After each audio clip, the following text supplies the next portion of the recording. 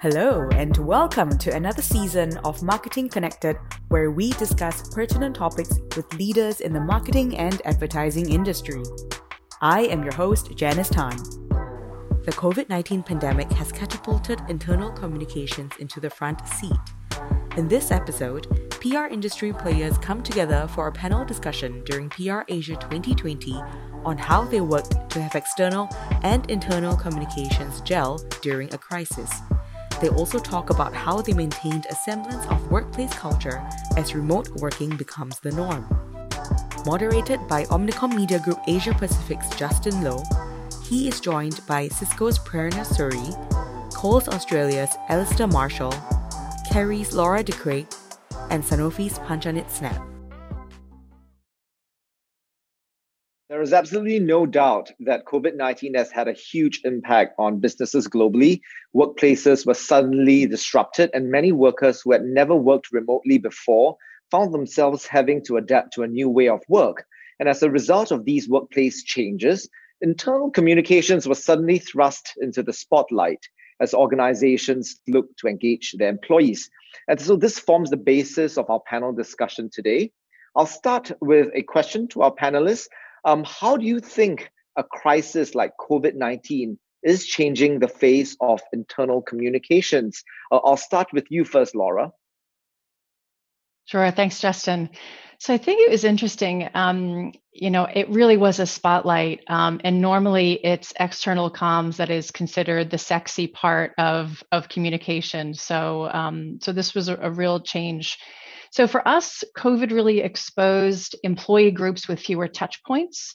So for us, this was non-wired employees without email addresses who we needed to be able to reach. And so I think we'd been aware of it, but it hadn't been such an urgent issue.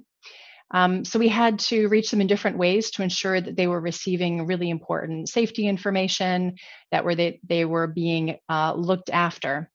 And as a result of COVID, we're making an investment in Workplace by Facebook, which will help us reach, that's for 2021, that will help us reach both our wired and non-wired employees. So significant change in the tools and the platforms that we'll use going forward. Thank you, Laura. And Pan, how did that affect your organization? Thank you, Justin. Good morning, everyone. Absolutely, yes. We all agree that COVID-19 pandemic drastically changed our workplace because everyone had to cope with the new ways of working. So internal comms is now even more critical in these uncertain times, and we are doubling our efforts to manage remote team, ensure the smooth cross-functional collaboration, and at the same time, we have to maintain the team productivity and importantly, to protect our employee safety and well-being during the crisis.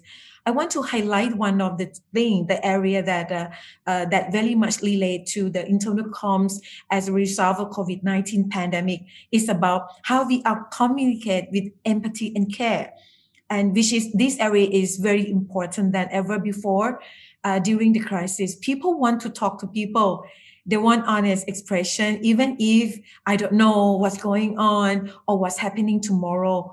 And I have learned that my colleagues at Sanofi, they want us to help them to de-stress at work because they have been isolated, burnt out, exhausted with Zoom meetings all day long.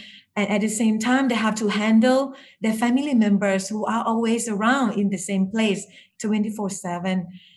So we want to make sure that our message or our content is personal, fun, social, and acknowledge the difficulties of life. And to me, will help support employees' morale and mental health because of remote work continue to be the new normal. There's definitely an area for us to connect over there, and later we'll talk more about that. How about you, Alistair? Yeah, it was interesting. Hello, I'm coming in from Melbourne, so hello everyone. I was just listening to both Laura and Pan and could relate to both of what you were saying. I think particularly, Laura, your comments about wired and non-wired employees. Coles as a supermarket, we have 100,000 odd non-wired team members, so in stores, in warehouses, driving trucks, and it's never easy to reach that group. But throughout the last sort of 9 months, we've needed to reach that group at very short notice with safety updates, regulation changes, requirements around masks, all of those sorts of things, and we've had to adapt quickly. We have used social platforms, so we use Microsoft platforms, we use Yammer, but we found the old trusted and true things like SMS and direct personal emails.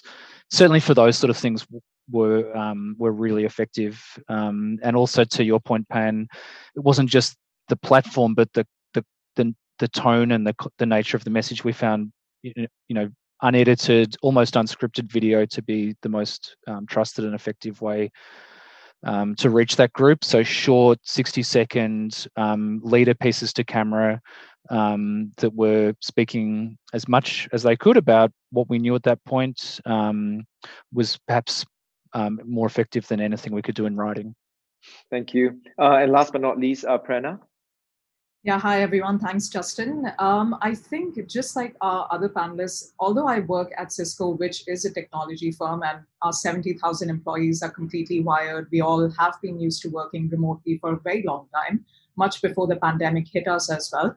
But I think the tone and the empathy that Pan sort of alluded to earlier, that came across even more strategically important for us as people who were handling the communications department, but more importantly for the people who are working day in and day out.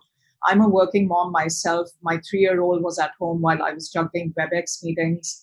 Our platform is WebEx, and I could empathize with a lot of people who would be in similar situations. So I think when it came to communications strategies, when we were trying to communicate some of those messaging, at Cisco, we were blessed because we also have partnerships with mental health and physical health providers. So we talked a lot about how resilience is very important in today's day and age, especially when we were all shut down in our homes, especially here in Singapore, I think, from March onwards. And the other thing that Alistair sort of alluded to was leadership. Our senior leaders came out really right from the beginning itself and asked all of us, how are you doing? And it was a weekly check-in that we had. It wasn't an email. It wasn't an EDM, although that could have worked as well. But I think having that face-to-face connection, even if it's through technology, that really helped where we were sitting. So all of that has just helped us develop this other communications toolkit, which we'll probably discuss a little more about. But empathy and human connection, these are the two main things that came out strongly. Thank you, Prerna. And certainly we'll be delving a little bit more about this tone of empathy and towing that line between authoritative message and being empathetic to our employees. I'll go back to what Alistair and Laura sort of mentioned just now with regards to engaging with employees who are offline. And so, Laura, I'll start with you first. So in the industry that you're in, and you have employees who are, as you've mentioned, who are offline, how, can you tell us, how did you maintain communication and engagement with them? Because it's so hard to reach them at that time. Yeah. So for those who don't, so Carey we're a food and nutrition company. And so many of our employees were considered essential workers. And so both in our food research and development labs, but also in our 25 manufacturing sites across the region, our employees needed to get to work every day to continue to produce food for our communities around the region. So they were obviously facing different stages of lockdowns and curfews and different government restrictions, transportation shutdowns. And so what was nice was that our operations team already had a safety first, quality always ethos. And so what we did was we built a COVID playbook. And that COVID playbook outlined everything from how to sanitize the canteen, what processes and procedures to follow at every single Carey site, so that we made the playbook very transparent, so everybody understood what rules we were all following. But then that extra content was provided to leaders so that if they had questions, they knew what to say. They knew how to communicate to their teams, and we kept updating it. And what was interesting was we shared it with a number of our customers. Our customers said, "This is really great. This is best practice. Can you give us a copy so we can replicate it?" So what the leaders did was then they integrated a lot of this content into their face-to-face daily briefings at our manufacturing sites. So while socially distanced, they were able to deliver information to their teams every day, beginning or at the end of the shift. And they could also gauge people's moods. People had an opportunity to ask questions. And so we created a very open environment. Now, good question is, how did all of that actually work? And just last week that we got the results from our last employee opinion survey that we administer globally. So I looked at the results just for our region, just for our non-wired employees, and engagement went up 6 points over last year to 78%. So I think that it worked. Great. Thank you, Laura. I think these opinion polls are sometimes very important to have a gauge of how our employees are actually feeling. On to you, Prerna. You mentioned that, coming from a technology company and, technology certainly played this key role in communications. How did your company leverage technology to effectively communicate with your employees? Sure. So at Cisco, we have a whole host of tech offerings. One of them is our collaboration offering called WebEx. And I think we effectively used WebEx when the lockdowns actually hit us January onwards in different parts of the world. So a few things that we did, we focused on internal communication campaigns where our employees were the spotlight. It wasn't the leaders. One example is where we just had a great place to work video campaign, where we took shots of our empty office during the lockdown and, of course, under complete health and safety regulations. And we just put that out on our Teams space. Teams is our other platform. And we just added a question that, is your place a place where you go to work? Is your work a place where you go to work? Or is it the people that you work with? And then we just asked employees every day to post a video of what they liked working from home or the challenges that they face. So work from home hacks, kids sort of just photobombing or video bombing in this case. We had pets. We had lots of virtual happy hours with our leaders, especially our global comms team. And honestly, I think I've worked across sectors and careers, Justin and everybody. I mean, I've been a former journalist as well. But the kind of team camaraderie and the spirit that I saw through these little campaigns that we developed, I personally felt a lot more included in my organization as an employee myself. So I thought it was just getting that voice out there because all of us were facing similar challenges. We were burnt out, we were stressed out, video fatigue was rising, we had family responsibilities. Those of us who didn't were facing isolation. So I think it just gave an opportunity for people to come out there and just truly show themselves. And I think authenticity then became a key cornerstone for many of our communication campaigns where we just used authentic voices. We used our people, we included them in events like Team and Culture Week, where we had a 5-day curated session for them, including some of our leaders, talking about some very deep personal insights that they wouldn't really have an opportunity to share otherwise. So I think it just brought about a lot of vulnerability and a lot of authenticity through these small campaigns that we did. Thank you, Prerna. We said, I think a lot of agencies, a lot of companies certainly saw a lot of that coming through during COVID-19, especially during the lockdown.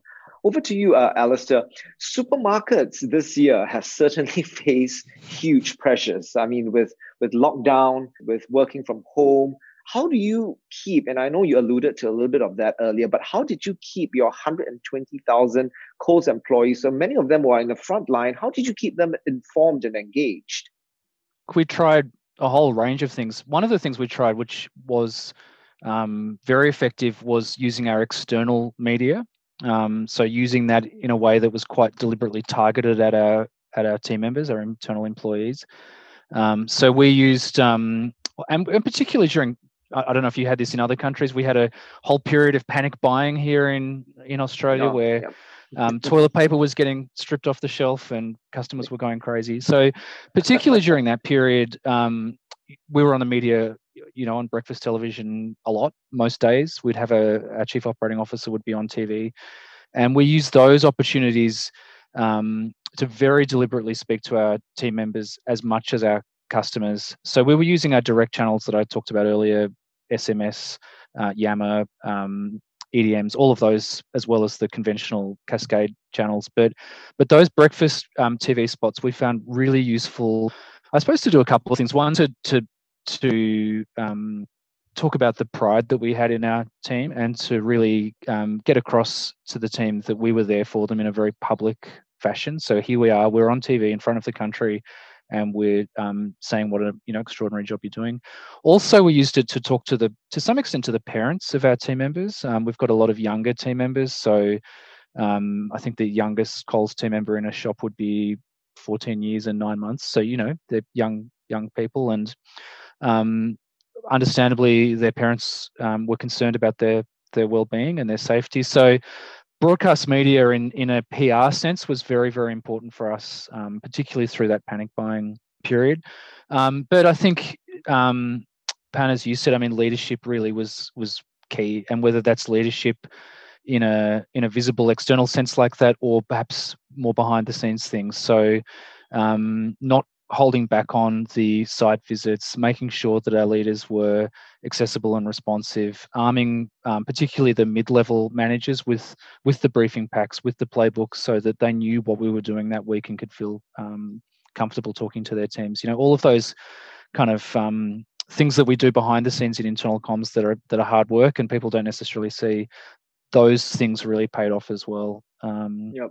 But it's still going, Justin. I think Australia's been very fortunate, but we've only just come out of lockdown here in Victoria. In some states, it's different, but it's very much an ongoing thing here. We're still using these channels that we stood up back in February, March. Thank you, Alistair. Last but not least, to Pan, like Alistair, you've got a lot of of your employees working in the front line, and coming from a healthcare and vaccine industry. How do you, and we've talked about a little bit of striking that fair balance between authoritative and factual and empathetic. How do you tailor, and how did you manage to strike that balance with your employees? Yes, Justin, Sanofi is a leading healthcare company. So that's why during the pandemic, it's our responsibility to do our part. And as we are committed to supporting our healthcare professionals who are working in the front line to fight against the disease and to keep everybody safe. I think this is a thing that we are so proud of, our company purpose. And our top priority during the pandemic is to continue to make sure that we continue making and delivering medicine and vaccine to our patients. And at the same time, we protect our employees and our communities. And we are so proud to see that our employees have stepped up to embrace the change with resilience during the past 9 months. And, our sales rep is the main channel to communicate directly to our customers, who are the healthcare professionals on a daily basis. And we need to make sure to support them and make sure that they all have necessary scientific-based information about our medicine, so that these doctors can deliver quality healthcare services to patients. And everybody the same, right? Since COVID-19, we have completely shifted to a virtual mode of engagement. And actually, this is a huge change of our company and the healthcare industry. So doctors say that don't come to me to see me in the hospital. Our sales force also have to work with the doctors from home. And we need to ensure that we engage them with empathy and showing flexibility in working around the doctor's schedule, which is very important because of face-to-face communication is not the norm anymore. I want to highlight one thing is that since we are looking after our employees and at the same time our customers who are working in the front line, we need to ensure that our communication messages, either internal or external, are well coordinated and speaking as one voice with the integrated approach. And I think these two areas has been emerging, it's been merging, and it's become more than important than ever, that because all the people have the same access to social media channel like LinkedIn and Twitter. And we use these social channels to promote our corporate and also employee branding to communicate our employees as well. So my conclusion is that this enable internal and external audience to receive the same message at the same time and also share their own view in their public space. And in conclusion, there is no such internal and external content anymore. Yep. To me, is just the content that to be customized and matched with our audience needs. I mean, the line between internal and external comms, it's coming down, and how do you ensure that your internal messaging and external messaging are aligned? Completely agree with you on that. Well, just a question to all of you panelists: how did you foster or even maintain like a workplace culture? And culture came up a lot in our conversations, but how do you maintain that when everyone is working from home? Maybe I can start with you, Alistair. Yeah, I think culture is an interesting one in a big organization with frontline teams. I think to some extent it is a little bit different for team members who are working from home, like me, and people who are working in stores. I think it's the same as it was previously. I mean, it's about values and leadership and displaying those and walking the talk. We were like you, Laura, in that our engagement scores went up through the COVID period. I think a lot of people took a lot of pride in the fact that what we were doing was seen as essential. We were seen to be really fulfilling our purpose of feeding Australians. Perhaps in the past, people took supermarkets for granted, and not so much during this period. So we certainly use that. I mean, we use that to remind people and to help our team feel proud of the purpose of the company. But I think what we've done in the past, which is celebrate our team and celebrate, things that align with our values, but we just had all the more opportunity to do it in some ways, Justin. So yeah, I was just wondering about culture itself, because I worked at many, many different places, including some big tech companies. And I feel that the word culture itself will be debated after COVID-19, because it's no longer just about providing free food. It's not about the perks. It's not about the gym memberships anymore.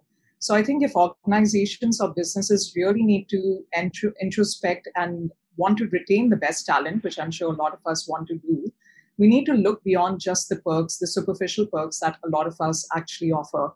And at Cisco, I noticed that one big thing that struck out for me when I joined the company was this emphasis on work culture and what we call as conscious culture, which is being mindful of your actions, how those actions would impact your colleagues, how teams would be impacted by that individual action itself. And I think that also goes back to trust. And what we're looking at right now, especially from a tech space, is companies trying to invest in more surveillance software where they can keep tabs on how long the employees are on, let's say, calls or in meetings, virtual meetings. But I think we need to look beyond that and just think about how is it that we're going to get an accountability, especially if we're in the tech space like Cisco. And I think Cisco has done a wonderful job, not just because I work with them, but because I naturally feel very included, that my voice is being heard. So we touched upon surveys. For instance, Laura, we did a similar survey. We've done many surveys over the last 12 months or so, and about 3 surveys since the pandemic hit us. And that really showed us where our people were when it came to their morale. And that gave us data points into how actions can be achieved by team leaders, for instance, because that's where the final buck stops with them. And if you don't feel included by your manager or by your manager's manager, then I think that's a big problem that HR would have to also look at. So I think keeping a pulse on what your people are feeling, especially in a stressful period like COVID, that's how we heard the voices of our people within Cisco as well. Thank you for listening.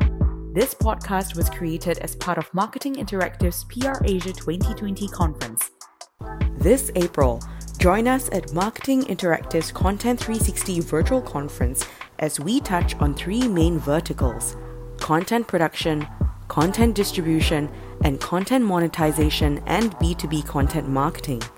Held from 6th to 8th April, you will hear from industry players such as Malaysia Airlines, Mami, Tupperware Brands, Banyan Tree, and Yum Brands, among others. For more information, visit www.marketing-interactive.com.